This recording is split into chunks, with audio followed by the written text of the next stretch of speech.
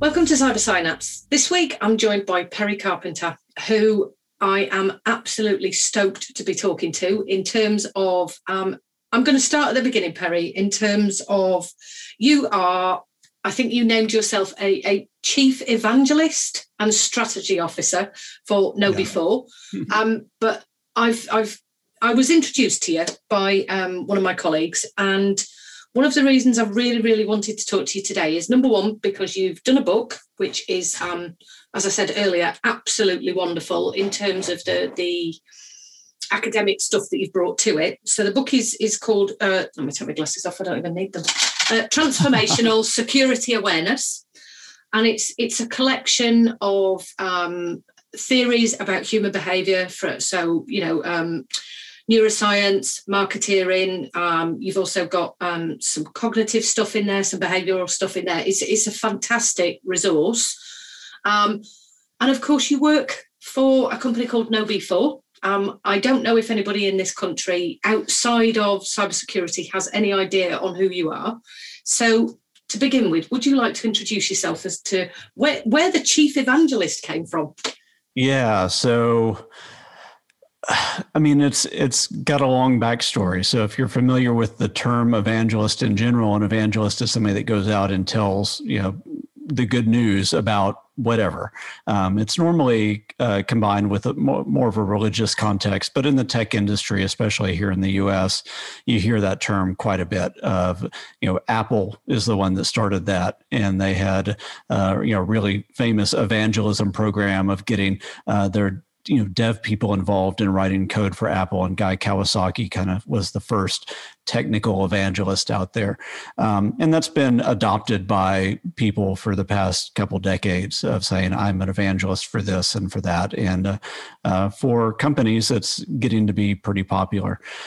So I use that mostly because I work a lot with the analyst community as well. And I came out of that. I was an analyst at Gartner Research for quite a while. Covering the industry that I'm in right now. And as somebody who's working with that industry, as somebody who was answering a lot of the public relations questions and the media questions, it made sense to adopt that title. And then the strategy piece came because I have a really multifaceted role at KnowBe4 of working with marketing, working with product development, working with mergers and acquisitions, and all of the other things that come along with those things. So it's really more than just communications. It is a lot of that hands-on, and I poke my fingers in as many areas as I can within the company until people get annoyed at me, and then I walk away and give them a couple months break, and then I come back.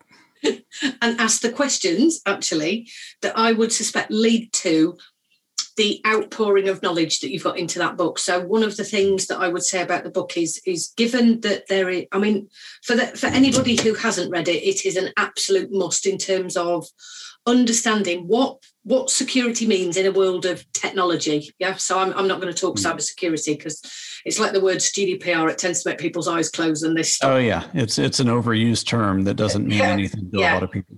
So in terms of, I mean, the book, as I was just saying, there's so much knowledge that you put into the book. And for me, there's something about decades and decades of knowledge and experience in something that, isn't going to take people an entire year to read. I don't know. I mean, here's one of the things, Perry. How do we get people to become aware of the book so that they can care enough to read it in the first place, which is one of your slogans? Well, that's a great question. And I did, especially within the first 6 months of releasing it, I put out a lot of intentionality in making people aware. I've kind of let off the accelerator a little bit since then. But one of the reasons that I saw people try and fail to produce books like the one that I did. So there's other good security awareness books out there. I mean, don't get me wrong. I didn't invent anything that other people haven't thought of or put in print before. The thing that I did when I released it, and the reason that this book has been way more successful than any other security awareness book is because I practiced in the release of it the things that I evangelized within the pages of it. I engaged the community. I got lots of mental buy-in beforehand. I got lots of social proof along with it. And then I kind of built a marketing campaign that I ran just through social media as we released it. And if you know anything about tech books, when you release a tech book, there is no marketing campaign that the publisher puts behind that. It is all the author. And I think if there's any mistake that other authors that have covered this topic have made, is that they haven't practiced what they preached when they released the book. Is they did the cardinal sin that we all accuse security awareness leaders of just assuming that people will come to the information. And we know that doesn't work. You have to continue to put that in the minds of the people that are out there, find new ways, new channels to get that out. And I was very aggressive about that within the first several months of the release. Yeah.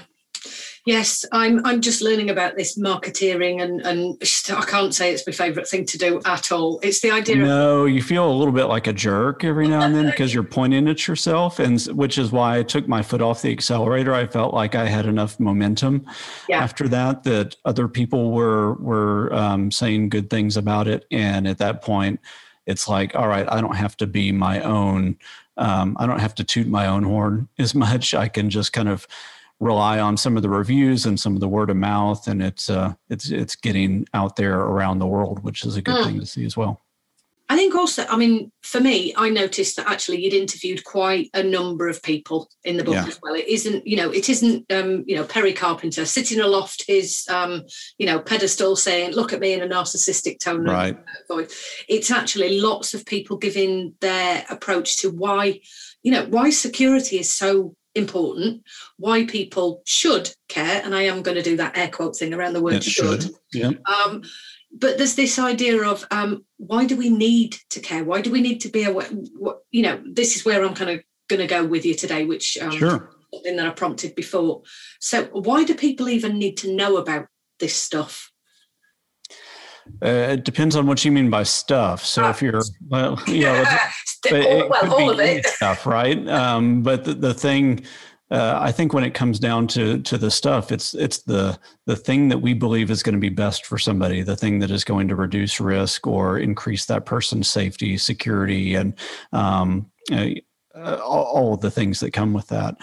And the reason that they should care is because of those things that I just articulated. It is better for them. It is better for the organization that they work for. It's better for society. It's better for their clients and so on. The thing that we have to do, though, is actually make that ramification, the why you should care, be the thing that gets embedded within their mind rather than you should just do this thing or do not do these other things, because that's what people aren't going to care about, because you're asking them to change their normal mode of behavior. And people don't like that. Mm-hmm. Which that actually brings me to, and she says, scanning her mind as she's like, the example you gave, which I thought was really, really clever actually, was the pen rolling off the desk. Yeah. That it becomes such an automatic behavior. And I find that it just so happens that my background is around, a bit of IT and cybersecurity. Not that I ever did the cybersecurity training or anything, but having been around high-level corporate companies and, casinos, gas stations, as you call them, petrol stations over here, that I was really kind of introduced to this area of you really do need to take care of everything that you're doing every step of the way, almost being frisked down to go into a casino. And coming from the armed forces, we had something that was, and it was literally shoved down our throats. So it wasn't here's an awareness campaign. It was you will learn this, something called personal security. So PERSEC, as we were calling it then, and it still is called today, is something that became a natural way of being. To the point, Perry, that I would even say to my kids, be aware of your surroundings when they were little. And it was that ingrained that actually I could have created paranoia in my children, hypervigilance. I could have created this really fearful world, but actually it was because that's how I took the world to be as it was. So where I'm meandering towards at the minute with this little ditty is how do we make some of these behaviours automatic? So I'm thinking that you can kind of talk about some of the things that you've written about in the book. Sure. But also, it's how do we even get this into the narrative so that people will want to make it an automatic behaviour? Yeah, that's a multifaceted question, right? Mm-hmm. Because some of how do you make something automatic within a behavior is an interesting question, because sometimes you can design for that where you push people into that behavior naturally, but that takes a lot of intentionality. Sometimes you're trying to change thoughts and behaviors in a generational way. I mean, one of the other examples that I give is use of seatbelts. When I was growing up, and probably when you were growing up as well, they weren't mandatory, and people could decide when and where to wear the seatbelts and all of that.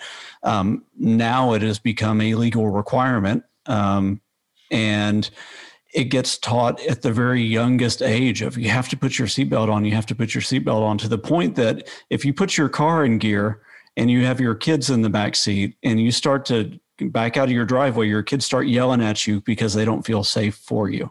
Uh-huh. And you can also get that to where you're so used to the feeling of the seatbelt being on that if it's not on when you start driving, you naturally feel unsafe. Nothing's changed about your condition from before they were legal to after they were legal, but you've built that within your consciousness and within the consciousness of the emerging generation that it is, you are not safe if this is not in place. So that takes an intentional behavior-based thoughts and minds type of campaign that is multi-generational to change that behavior. And we see that same type of campaign happening with things like smoking awareness and other public health things, like maybe even things like recycling and so on. The things that I would not have thought to separate in my trash.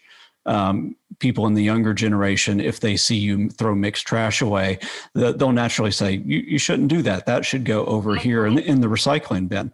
And so you can tackle that at in a generational way and come away way better than we have been before. But if you're trying to do the smaller version of that, then there's, I think, two ways that you do it. One, and if we go hearts and minds, that's probably the way that I would break it up. Mm-hmm. One is if I can encode something within the way that somebody naturally feels about a behavior, then that's right. Then I'll do that. So that gets into some of the behavior design, behavioral economics pieces that I know we can go in different directions on. But if I can use some nudges to push people in the right direction to where they don't even realize that they're making a decision, but I'm weighting the preference in the direction that I want somebody to go. So I'm adding friction to the thing that I don't want them to do, and I'm reducing friction in the thing that I do want them to do. Mm-hmm. So it's just easier for them to make the secure decision or the right decision. And then the other thing is, if I can start to tell stories that matter and infuse those stories with the right amount of emotion and the right amount of character, to where I'm not just spinning out facts and figures and logic and policy, but I'm telling the story of somebody that they really care about, whether that's them, their kids, their organization, their country, or so on, and really infusing all of the things that we know about storytelling, production, marketing, and everything else within that, so that they naturally make associations with the positive or negative feelings that we're hoping that they'll have associated with it. Then you're more likely to drive them to at least care more about it. But I also talk about a gap between even caring about something and accomplishing that thing. So I can know something and not care about something. I can also care about something deeply and still not do the thing, because it's sometimes easier based on my own habit or my own context to not do the thing. Well, I'm just thinking with your example of the seatbelts there. So I don't know if you were subjected to the clunk click every trip campaign that happened. That's what we had in the UK. Yeah, we had similar campaigns here in the US.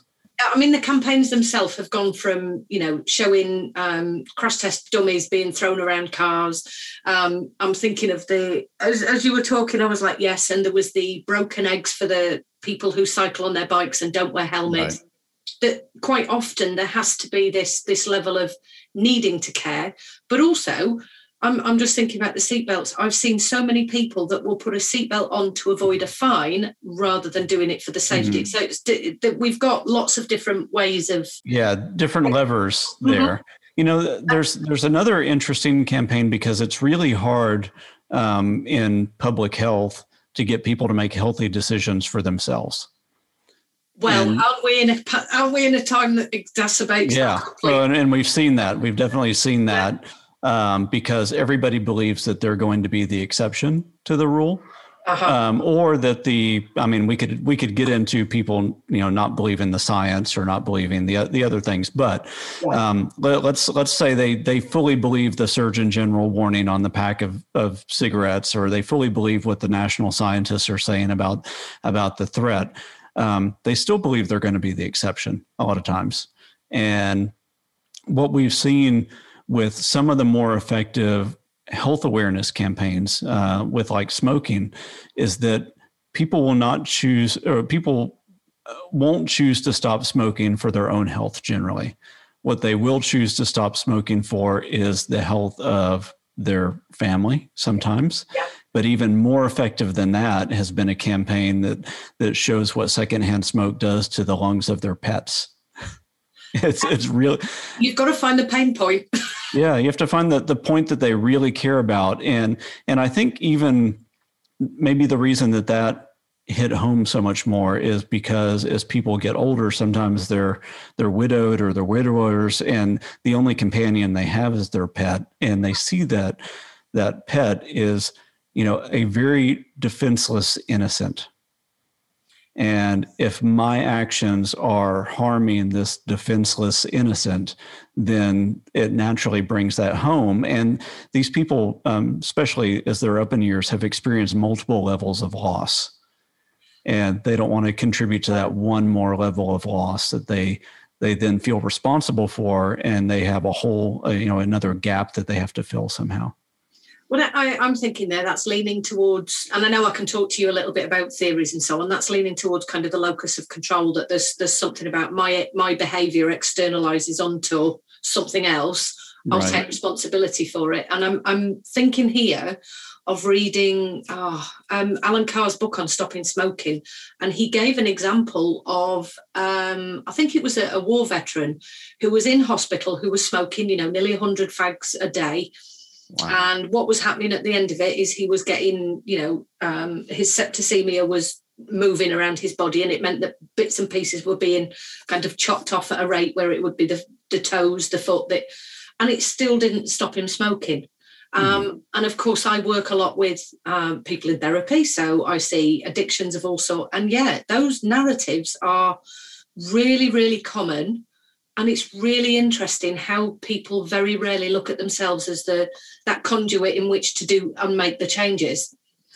So I'm thinking about really this idea of, and I will, when we get onto prompts in terms of helping people change their behaviour, I'll come back to the seatbelt analogy because I had one there when you were talking about that. How do we actually create a campaign without terrifying people? So one of the things I often see in the cybersecurity industry, and have been guilty of myself in terms of educating around cyber trauma, because that's the thing that I deal with. How do we create a story that's about technology that doesn't come from, let me say, the maybe the Mary Aitkins perspective of CSI Cyber, that that basically says, whatever it is you need to do in terms of scaring people. But how do we get the message about what can go wrong? What pain point are we looking at, do you think?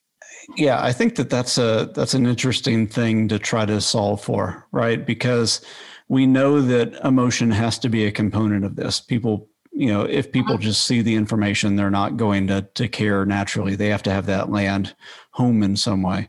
Yeah. As we were talking about seatbelts and public health and everything else, I'm reminded of the fact that most people don't buy alarms for their house until they've been broken into. Them, their own home has been broken into, or a neighbor has been broken into, or a family member has been broken into. Mm-hmm. So at some point, it has to land and feel real. Now, the good thing about storytelling is that storytelling, when you tell a good story, it lights up regions of the brain as if you were actually experiencing that thing itself. Mm-hmm. So you don't have to say and point your finger and wag your finger in somebody's face and saying, you are going to have a really bad time if you do this or don't do this. What you can do is you can deflect that and tell stories through your marketing campaigns, through materials that you deliver, or just through simple presentations, and talk about the positive and negative effects of different things that people have done. Mm-hmm. And once you invoke storytelling, then people's minds will naturally put themselves in that place. But you're not doing it in such a pejorative way that people feel like you're assaulting them with fear, uncertainty, and doubt, especially if you employ really good story techniques like tension and release.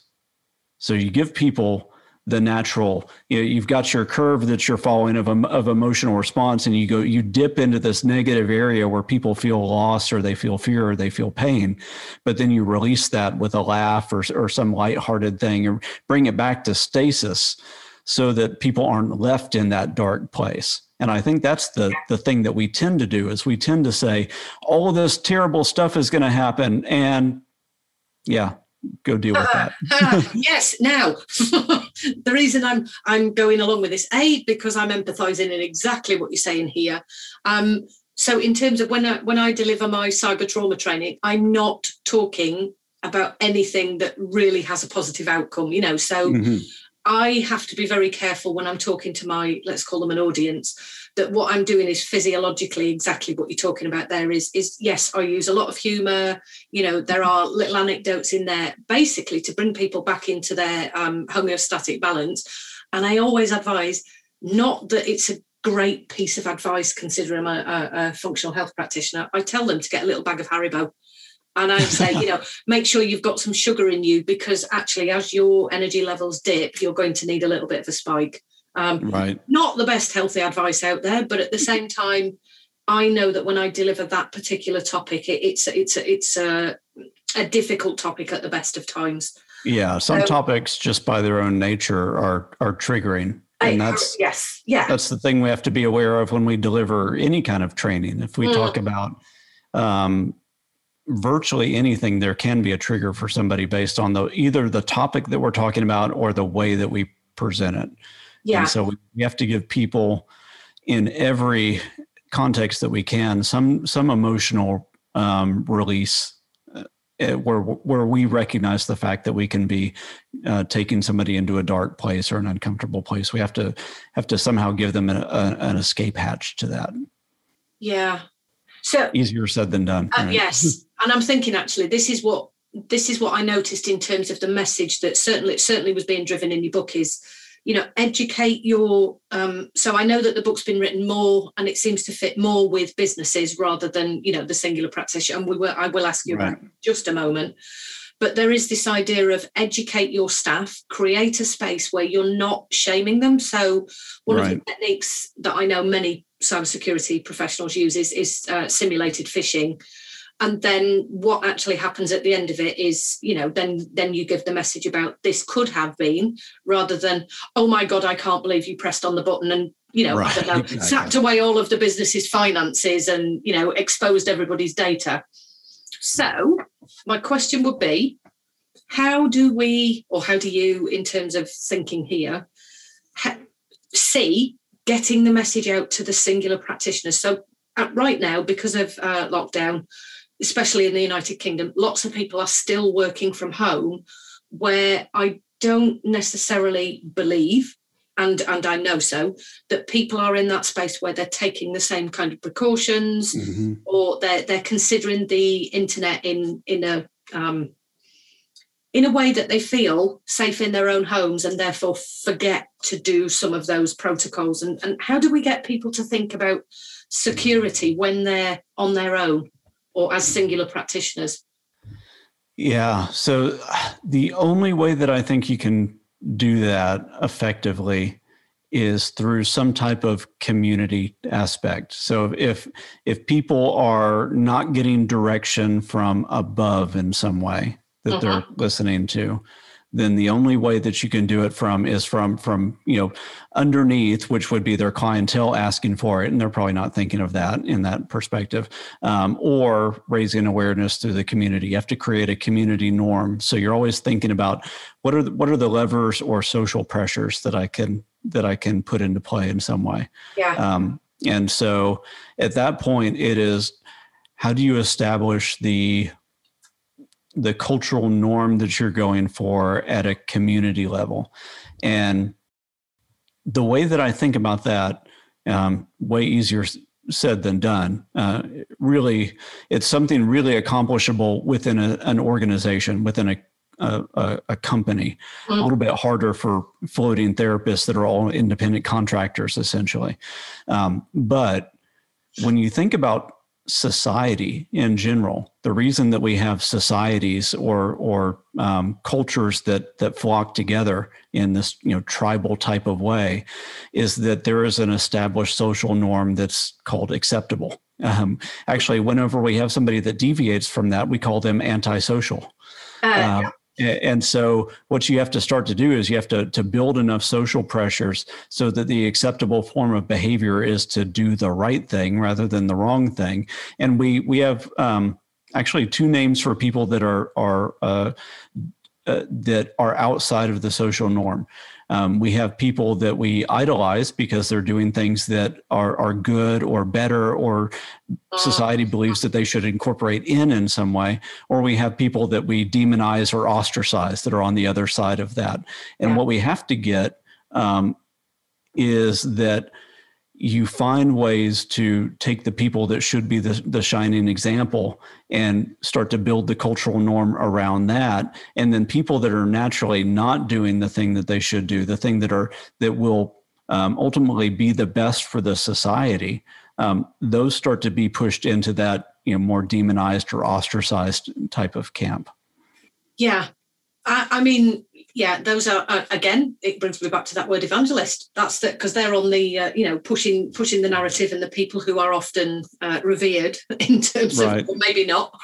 Yeah. It's how do you push the narrative? Because society and culture, the reason pockets of culture exist is for mutual protection and long-term sustainability.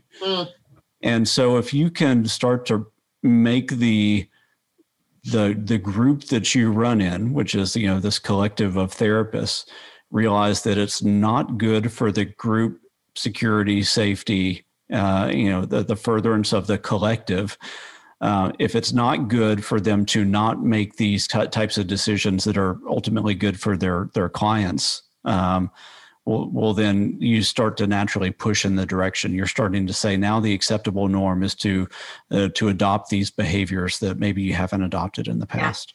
Yeah, and I see a message of people that come to us for therapy. So whether we're aromatherapist, physiotherapist, or psychotherapist, people come to us with an assumption that we are a trusted other, that we can provide them with a safe space, and of course. Right.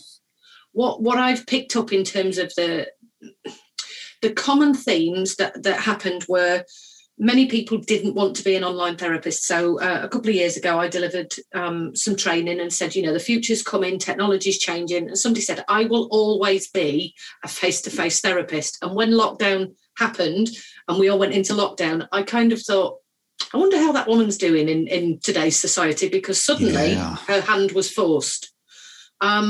And what's happened is I'm just thinking about the journal article that I've done, that the lack of training that we were given pre-COVID was because my profession hadn't even assumed that there was no business contingency plan. There was no, forward thinking in terms of what would we do if. And of course, because people have made it what I call everyday assumptions, I use WhatsApp with my family, my friends, so I can use it with clients. I talk to my friends on Zoom, so I can use Zoom. And what's currently happening is I know that training organisations are saying we need to teach you how to effectively do, in inverted commas, therapy online. And of course, the return argument at the minute is, well, I've been doing it for a year. Why do I need the training? Yeah. So I can see the same for security. Well, there's, I think, a responsibility. Of course, there's responsibility on both parts. One is if you are intentionally serving a client base, then you should know what the Hippocratic Oath is for that client base. It's not just the health of that client, but it's all the other things that go along with that, which would be things around identity theft, around data security, around the perception of privacy, and so on. So that has to be incorporated within the way that people perceive the Hippocratic Oath. But the other thing that comes into that is that when people will not take care of themselves, and even though that could be the therapist community at this point with the way that they provide some services, there's a natural market gap that emerges in two ways. One is there's a gap that emerges for products that will naturally offer the right amount of safety and security that therapists should adopt. Mm-hmm. And should be reasonably priced for therapists. But then the other one is a market gap that is spawned by both the community and kind of that ostracized or idolized type of mindset that I talked about before, but with the community itself, and then also within some of the people that they're serving. There will naturally be people that are looking for assurances of the fact that their data is preserved well, or the fact that they have the right level of privacy, and they'll naturally gravitate towards therapists that are showing that they provide that. I'm thinking of the word integrity here. So when I'm teaching, one of the things I attempt to communicate is basically that Hippocratic Oath, in terms of actually you have a duty of care to your client, and in the real world you say to them, I will offer you a safe space, and yada yada yada, and the person comes in. Now this I've managed to get into the journal, and the reason I got it into the journal is because I think it's so imperative to make the distinction. In my psychotherapy office, I ask people to just be aware of the fact that if they bring their phone in, that there's issues with that. And I've got a contract, and I talk to them about, privacy. You can't record the session. I won't record the session. Make sure that your phone is actually turned off, because there's a good chance if you say the word seriously that Siri will think that you're talking to, all of this kind of conversation. But I know fairly securely within myself, there are no listening devices in the walls. Nobody is sat in the room with us. It is me and the client and the four walls. Right. And yet when I go online, I know that there are certain things I need to do to recreate that same level of confidentiality, safety, security, privacy, et cetera, et cetera. Yeah. And the bit that I find my profession struggles with the most is understanding that virtual spaces are not the same as physical spaces, because they don't. I would say it's like there isn't this understanding about what privacy actually means, how identity theft occurs, what phishing attacks are, why they would even need to consider not being connected to the internet when they're doing certain things with certain files, data in transit, data in storage. It's really quite too much for a lot of them. It really is. And I think you used the right word there. It's too much. And one of the things that I talk about in the book, and then I talk about with people that are trying to do security awareness within organizations, is sometimes you get to a point where you cannot reasonably expect a non-professional, non-security professional to think about or do certain things. And at that point, you have to build safe structures around those people. You have to build secure tools that will naturally enable the behavior that you're wanting, in a way that is virtually frictionless to them, to where they don't try to go around it. Because right now, I can imagine there's probably some very good, secure virtual therapy rooms that are out there, that there is friction to adoption, either because of cost or usability. And if either or both of those, yeah. So if cost is not the prohibitive thing, and it's only, 10 to $50 a month or something like that, and it's easy to do, so that's not a barrier. So we could go to the fog model with this, right? Because if the ability piece is taken away, then you start to look at, all right, what's the factor that's stopping this? Is it that they don't want to, that there's a motivation problem, or is there another ability problem that we have to cross over? So the finances aren't a piece, but maybe there's a piece of software that has to be installed, or that software is clunky and people don't like it. People just naturally use Zoom more, and so I've got to convert them to another platform now. So how do we deal with all of that in an effective way? And those start to be the things that you're trying to solve for at that point. Okay, so I shall definitely throw it back at you in terms of research, and this is my experience over the past few years. First of all, there is a motivation in terms of cost issue. So I often refer people to an email service that I use, mainly because it's forensically secure, it's easy to use, and it just requires an add-on. So in terms of Outlook or Gmail or whatever, it's a little add-on. It's not a whole complicated system that you have to download, and the person here in the UK will take them through the process. Right.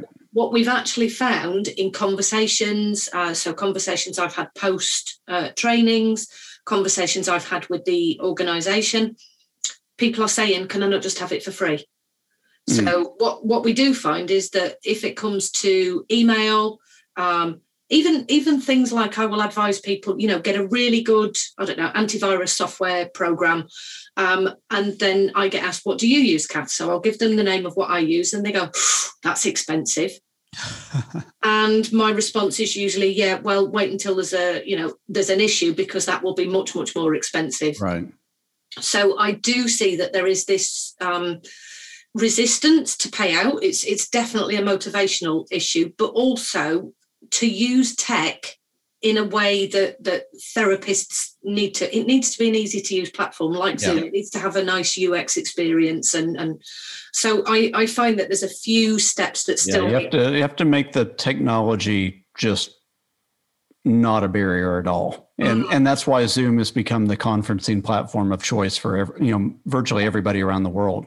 There are other good conferencing platforms out there. Microsoft Teams gets used a lot. There's a few others, but there's always Cisco WebEx. There's also always little components that you either have to download, or it's not the expected experience, or it doesn't work right with the cameras or something else. And people just go, well, Zoom, is popular because it just works. And from a therapy perspective, you have to have something that just works, because you're dealing with people that are a lot of the times not at their best points of their life. They're stressed out. They don't need one more thing that they have to figure out. Otherwise, they'll just say, screw it, I'm going to do without it. So then as a therapist, I think the other thing that you have to think about is, or get into people's heads, is that, it's an additional cost, but so is licensing. So is the other things, and maybe in the newer era that we're moving into, maybe having a physical office space that you're renting in town, maybe that's not a necessary thing, and so you take the several £100 that you're spending for that every month, and you refocus those funds into things that are going to make your business into the most effective business that you can create in whatever the new normal is. Yeah. For me, there's something about difficulties with technology. So I do find quite often that I will get emails from therapists as though I'm back on third line support. I don't know, I've downloaded this file, Kath. What does it actually mean? How do I? And sometimes I'm like, I'm not working in IT anymore doing this. But I find I will look at something and go, okay, this is quite easy to use. And if you can get people to help you use it, then that takes away some of those barriers. Right. But I think the difficulty I have is explaining why, well, not the difficulty I have explaining, but I mean for the profession, is why those things are necessary. And that takes me back to that Hippocratic Oath part that you were talking about. Well, it's necessary as a duty of care to somebody who is in distress. Yep. And, more often than not, the thing that I communicate most is to do with emails. When a potential client or a new client comes and says, hi, Kath, I've just got your number from, what they tend to do is tell me all of the story in the first email. Now, I can't protect, and I did have this with a big organisation, actually, an advertising agency where all of the therapists were listed. And I said, you take X amount of money from the therapist every single month, and you send out an email that's unencrypted. It's there's no protection on it in transit. And they actually said, well, you should tell the people not to do that. And I said, I'm sorry, do I have ESP? And I send out a message to every potential client telling them, just send me an email that says contact or email me back. Because at the end of the day, they're using a service that should be, again, there's that air quotes of should be protecting the people that are coming to the platform looking for somebody to help them with their mental distress. Right. And there's faults at so many levels with this, Perry, to be perfectly honest, in terms of the platforms that advertise you, the platforms that email you out, the secure platforms that are clunky. I even tried during lockdown to use Wire with a few clients. Yeah, it just didn't happen. It was far too complicated for somebody whose nervous system is all over the place and they just want to talk to you. Yeah. I think that's the biggest problem there with when you're dealing with a vulnerable population, people that are stressed out, people who are fearful, they're at their breaking point. Yeah. To have somebody jump through another hoop is really, really difficult. And then, so that's why secure by design and ease of use are critical for vendors that are trying to serve this community to get right. And because the last thing you want to do as a therapist is say, yes, come to me and it's going to be a safe, good experience, but here are the 15 steps that you need to take in order to make this happen. Yeah. Because they're just going to get, either get frustrated and stop or go to somebody else that's not trying to have the same duty of care. Mm-hmm. I have a message on some of the platforms that I advertise on, and one of them says you might want to clear your, clear your cookies and your cache. I know that pretty much, number one, people don't read it, but I have a duty of care to inform them. So, that's why the message is on these particular platforms, because what that does do is it says to somebody who might be in the right space to read it, I take your data and your privacy very, very seriously. And that, for me, that's the message I want to convey about my integrity and the way that I work.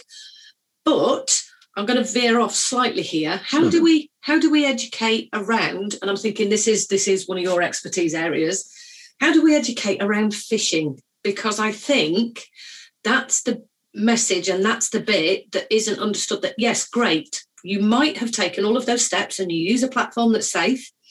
And you only communicate with your client maybe on that platform, but you click on a link that says it might be your bank or Amazon, or that actually, what it is that we could be helping people understand in terms of, phishing and responsibility of jobs as remote workers. Yeah. Well, if you work as part of an organization, then it should be the organization's duty to do frequent simulated phishing tests, because ultimately you're trying to train a habit there. Because all of us, we're all emotional creatures. And in the height of that emotion, we will make knee-jerk. It's like, catching the pen that's about to roll off the end of your desk. And as you do that, you accidentally slap your coffee cup away and you cause a big mess. So we have to be we have to be conditioned to the fact that we will make those knee-jerk decisions when somebody pulls an emotional lever of authority or fear within an email or urgency or something else, and we're very likely to go ahead and click that link. So the only way to train yourself out of that is to be put in that situation over and over and over again. And so that's hard to do for people that are their own individual practitioners, unless you, maybe set yourself up with a service like that, or tell friends and coworkers or people within your community to try to trick you every now and then. I want to be on my toes. Go ahead and trick me. So that's a little bit harder if you're your own floating island. But if you work as part of a collective, then the collective can sign up for a service like that and test all of those people. And here's the thing with that, though, is I have seen people try to send out one test a year or one test every quarter, and I don't think that that's effective at all. I think if you only do it once a year or once a quarter, you only realize how pathetic you are. It's the same as if you only exercise once a year or once every 3 months, you'll only realize how out of shape you are. And that's the only value you get. But if you do it frequently, if you do it as often as possible, then you start to build up real, a nice healthy habit. You start to build real muscle tone. Here we're talking about the muscle reflexes of avoiding the fish, and you start to move in a more positive direction. Well, I mean, that brings me into the neuroscience of neuroplastic changes. Actually, it is frequency, it is timing, and I'm thinking about another one of the concepts that you discuss in the book, which is that variable reward ratio. Yeah. So being able to, number one, feel like you've beat the meanies. That's how I always talk about it. Is beat the meanies. That I think as part of, so I'm part of one membership body. And as I was saying to you before we started, there's so many different membership bodies that I think it's the membership body's duty of care to actually do that, whether it's being in a company, but actually sending those emails to test the therapists to say, this could happen at any time. And what we're aware of is this could put you and your client. So it's never just about the client. It's always put you and your client at risk. Well, and to do it in a way that doesn't, because this is another pitfall that I've seen people fall into, is if you don't tell people why you're doing that kind of testing, then they assume that you're out there to get them in some way. And you don't want that, or your IT staff is there just making fun of them. And that's the last thing that you want, especially in these hyper stress times. And so you do have to say, this is part of duty of care. This is part of doing the right thing. We're not out there trying to trick you or to laugh at you. We're trying to make you stronger so that you are there for your clients in the way that you need to be there. Yeah. And that's key. Actually, when the pandemic started and lockdown started, and we knew that cyber criminals were going to be taking advantage of that like crazy. One of the things that I did is I got together with a voice actor that I knew could pull off the right tone, and just did a really quick video over the weekend with, frankly, it was just stock imagery and it's stock music. But we wanted to put out something really quick that had the right tone. And he did it. It was, the video just started off with a click sound and just has text going across and then fades into some other nice imagery. But it just says, oops, you clicked. We get it. Things are really, really hard right now. You're stressed out. The world is crazy. You don't know what normal looks like, but cyber criminals are taking advantage of this. Yeah. You're safe. The organization is safe. But here's what we need to be looking at. Mm-hmm. Yeah, I did say that as we went into lockdown, the first kind of thought that went through my head is both cyber criminals and perpetrators of crimes against children must have been rubbing their hands together with glee. Oh, yeah. It must have been this is like Christmas all at once. And of course, the profession that I'm with may not have even understood why that might have been an issue. And of course, I'm now going off on a slight tangent. You would hope that therapists would, they understand. If you work with victims at all, you should understand the mindset and the drives of a predator.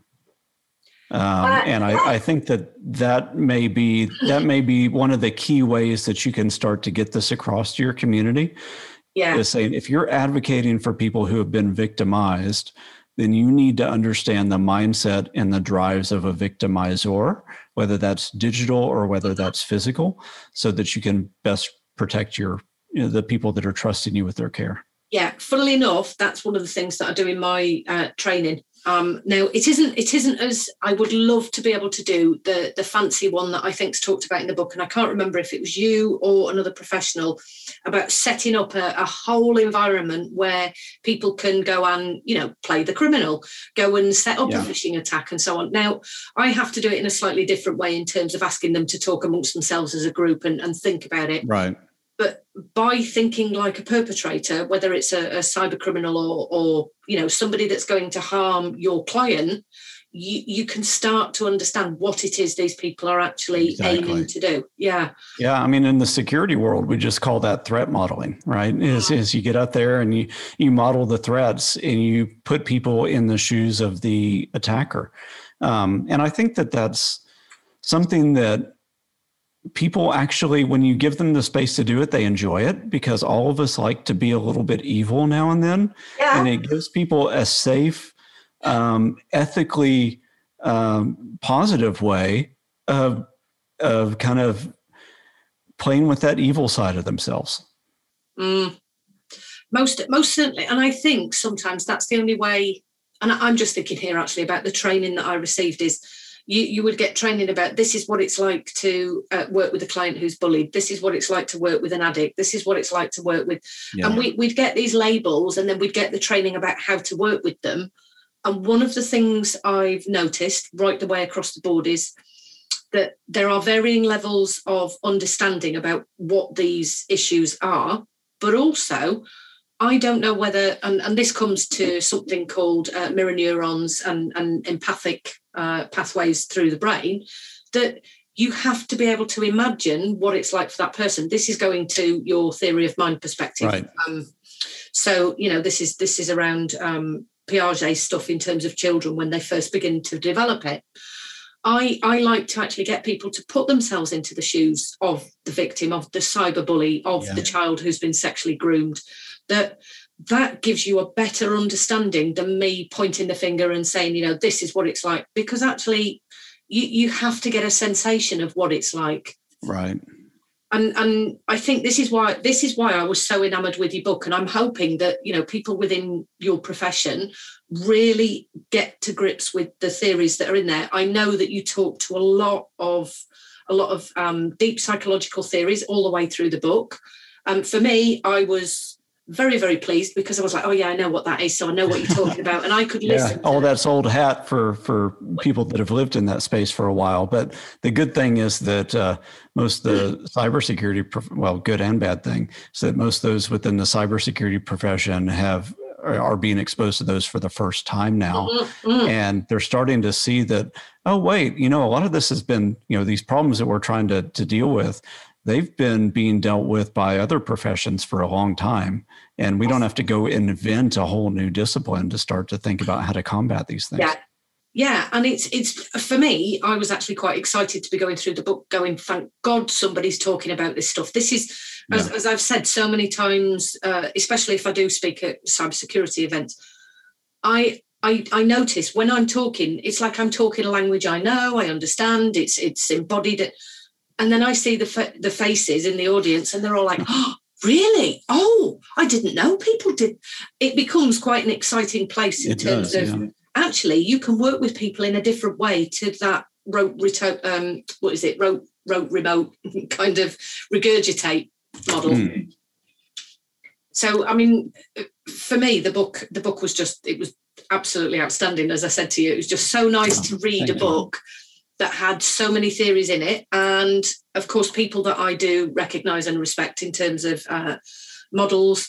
I don't necessarily subscribe to the behavioral model in terms of, I do like BJ Fogg, but at the same time, he also leans in terms of, he forgets that humans are actually humans and treats them very much like pigeons, a bit like B.F. Skinner did. So there's kind of lots and lots of things in there that I think would be really important for people to be able to understand. I think it would do brilliantly in my sector in terms of, people being able to understand why we need to do the things, even though it does talk to the bigger corporations. Yeah.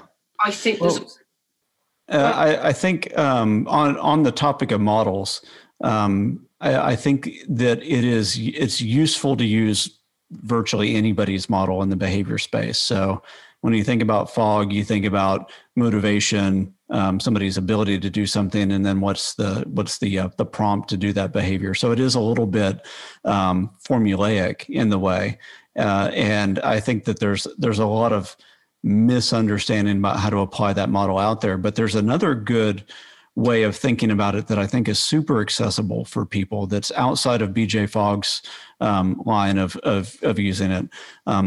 There's a guy named Matt Wallert who was a behavior designer for Microsoft and for a couple companies within the healthcare space. And he wrote a book called, what is it? I've got it on my shelf. Start at the End. And what he talks about is that within a single sheet of paper, you could basically build a behavior model because all you have to think about is promoting pressures or inhibiting pressures. So how much friction are you going to create, or how much friction can you reduce?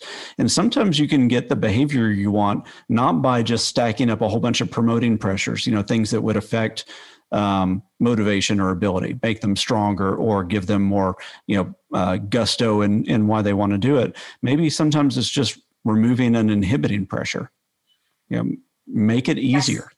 And that is exactly how the pharmacology world works. It's how the brain works. It's how, do you know what I mean? It's like you could do that in neuroscience. You could do it in attachment behavior, because essentially we are just a collection of cells that like to do one of two things: either move towards, which is that kind of activation, or we move away. So you've got inhibition versus excitatory. It depends what paradigm you're in as to what word you use. Yeah. And I was going to come back to the prompts because I did say I'd do that. One of the things I think that would be really helpful, and I haven't seen this yet, which is why I was kind of wanted to come back to this. In terms of the seatbelt prompt, we have as you talked about, feeling safe, wanting to put it on, it becomes an automatic behavior. But boy, does your car let you know if you haven't plugged your seatbelt in. That prompt is, and it's almost shaming, that bing, it's definitely annoying if it's not shaming, right? So that's what they're going for is how can I make this such a thing that cannot be ignored, that you will deal with it. And people can still go around that, right? They can buckle the seatbelt behind them and still get out of it, but they're having to take an action still to do that. They cannot just ignore it. And I think that that's the key thing that the automotive industry added. Whether people love it or hate it, it's effective in getting somebody to do a behavior, not just ignore something. Yeah. So before we come to the end, is there, now I'm not a great believer in tech solves all human behavior problems, but right. Is there a system, like, I don't know, is there a system that people could use or we could even get integrated into? So I'm thinking here a bigger picture, and maybe this might be something for you to put out to your sector in terms of just thinking here. To create those prompts for people, like I'm trying to say, those singular practitioners. Is there a way we could do that? Because I know we get Outlook reminders, calendar reminders, appointment reminder, whatever it is. Yeah. Why haven't we got something that really helps the at-home practitioner? Why haven't we got something that the seatbelt bing, bing, bing noise? That's a great question. And I think there's a few things that come into that, because I know when I was at Gartner, and people would say, hey, I've got a great antivirus product. It works well. It solved problems at all these companies. I'm going to sell it to consumers.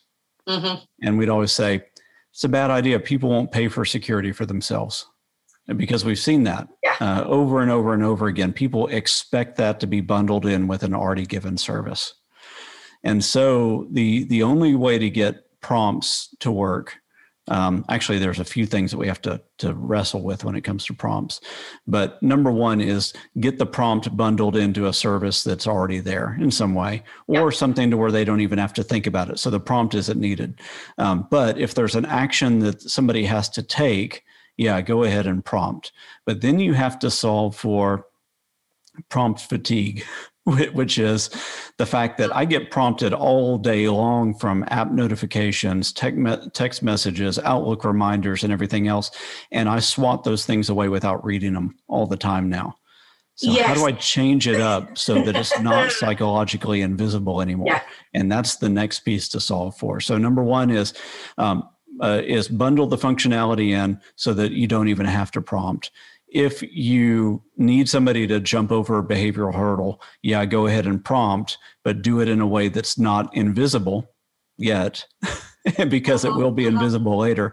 And then so find a way to shake it up enough to where you're prompting multiple ways through multiple channels and multiple timings, using different sound cues or something else, such that it's always finding a way to break the pattern. Mm-hmm. Pattern interrupts are going to be the way to deal with this. Yeah, well, I mean, that's one of the issues that we've got at the minute, isn't it, in terms of these notifications? And now we've been told, and I disagree with this particular program in a lot of what it says, but we've been told that those things were created to manipulate us. So now people will actually have a resentment against the notifications.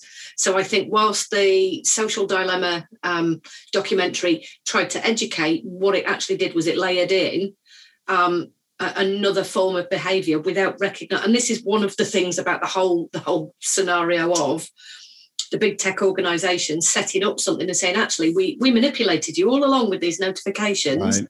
Is now there's a lot of people going, right, so notifications are there to manipulate me, not to pay attention to because they're important. So I think we're in a very delicate place at the moment about how we even do this. Yeah, well, so there's a couple of different forms of notifications that we see. Some which we know are intentionally manipulative, right? Because you see some apps that are just grabbing your attention because they're trying to grab your attention to get you to use the app in some way or interact with it. Go ahead and get me my ad revenue or eyes on screen time. But if we can get notifications that are context aware, context dependent, it knows the person is about to do this thing or is about to engage in this type of behavior, and I'm going to prompt them or issue a notification in a way that's nurturing, then you're starting to accomplish something. So, behavior aware, context aware, device aware, that's the way that it has to start going. So that you start to then rely on that notification slightly differently than you do on the other types of notifications that you're getting. I do see this absolutely mirrors where I'm coming from in terms of the education around technology and so on and so forth. I think we need to start bottom up with the next generation in terms of they will be so tech savvy, so aware. Actually, they will care by the time they get to, high school and they're using some of the devices. And at the moment, I think the other way that you're talking about this kind of top down is that's the one that takes a lot longer to implement. Yeah. It definitely takes a lot longer to implement, and you're pushing against the psychological resistance of a lot of it. Yes. Yeah.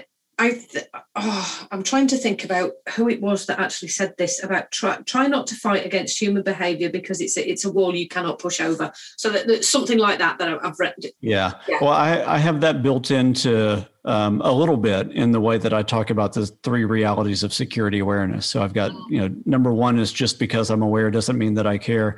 Number 2 is if we try to work against human nature, we will fail. And then number 3 is what our employees do is way more important than what they know. So you encapsulated that number 2 piece of that in there. Yes. And the thing is when I was reading your book, it was full of those nuggets and I was like, yes, it was just so nice to see it written in a sector that I hadn't seen it before, because I think when we first started talking, this is what I noticed is the 2 domains that I've come from, never the twain have met before. Right. And your book kind of stopped me feeling so alone, actually, because I was like, somebody else is talking the same kind of stuff I'm talking and lives in that sector. So I'm not all by myself. That's great. Yeah, I used to tell people back when I was at Gartner and I would do policy reviews or talk to CISOs about the frustrations that they were having. I'd say all the time, if there is a gap between your policy expectation and your behavioral reality, it's probably because your policy doesn't expect humans to be part of the equation. And so it's written in a way or delivered in a way or has expectations in some way that just don't align with natural human behavior. Yeah. And I suspect that is the most, well, we know it is. It's the most important factor, isn't it? Is human beings. Yeah. What was the phrase that the IT departments used to use is the user was the problem. Sat at the keyboard. And obviously it was, again, I find that's the IT department and my industry in terms of they don't understand each other's language. And I worked at an organisation where there used to be paper folders and it'd be, the intake form, this form, that form, the other form. And the system was updated by some IT people and the therapists could not navigate it. And it was a really interesting moment to sit there and go, I can see what the IT department have done, and they've done it brilliantly and logically. They just haven't understood the users, the way that people think in this profession. And of course, they wanted to put things with links and backlinks in. And of course, people didn't understand that kind of technology and why will you need to click on this one here? And why didn't it save on this? And why did I have to copy it twice here? And, it just created such a difficulty for the first 6 months while people got used to the platform. And even then, people use the platform in a very bare minimum way. It was, I'll use this form, but I don't know how to get to those other ones. So I did spend 6 months pretty much over people's shoulders going, okay, now you've clicked on that. Now click on that. And then when you've clicked on that, that will put it into that folder for you. And I used to sit with a piece of paper showing them how it actually worked. Yeah. Yeah. That's a process that's fundamentally broken at that point. Yeah. Well, I did say we would go for about this long, Perry. So I just want to thank you so much for your time and your insight and for the book. And of course, is there anything that you would want to add on in terms of security awareness, anything? I'll just say something that I've been saying in a couple of presentations lately, and I think fits in well with your domain, is that if as a society we're going to take on anything within our next generation, we have to take on the awareness of the fact that we are subject to cognitive bias, and we have to start building in processes, technologies, conversations, and so much more that helps us to solve for that. Because all we have to do is look at the world over the past few years and we see where cognitive bias that's unfettered or that is encouraged gets us. And that's what social engineers take advantage of in the cybersecurity space. That's what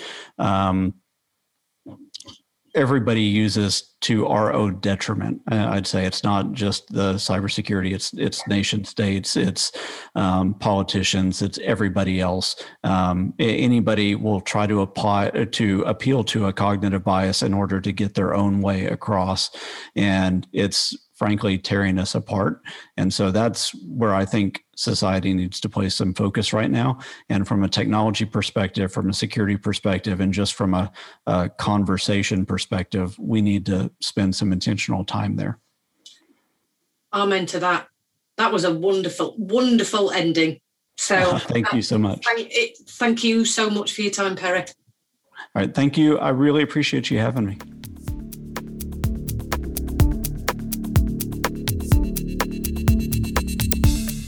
This podcast was edited by Rory Kavanagh, an audio enthusiast and music producer.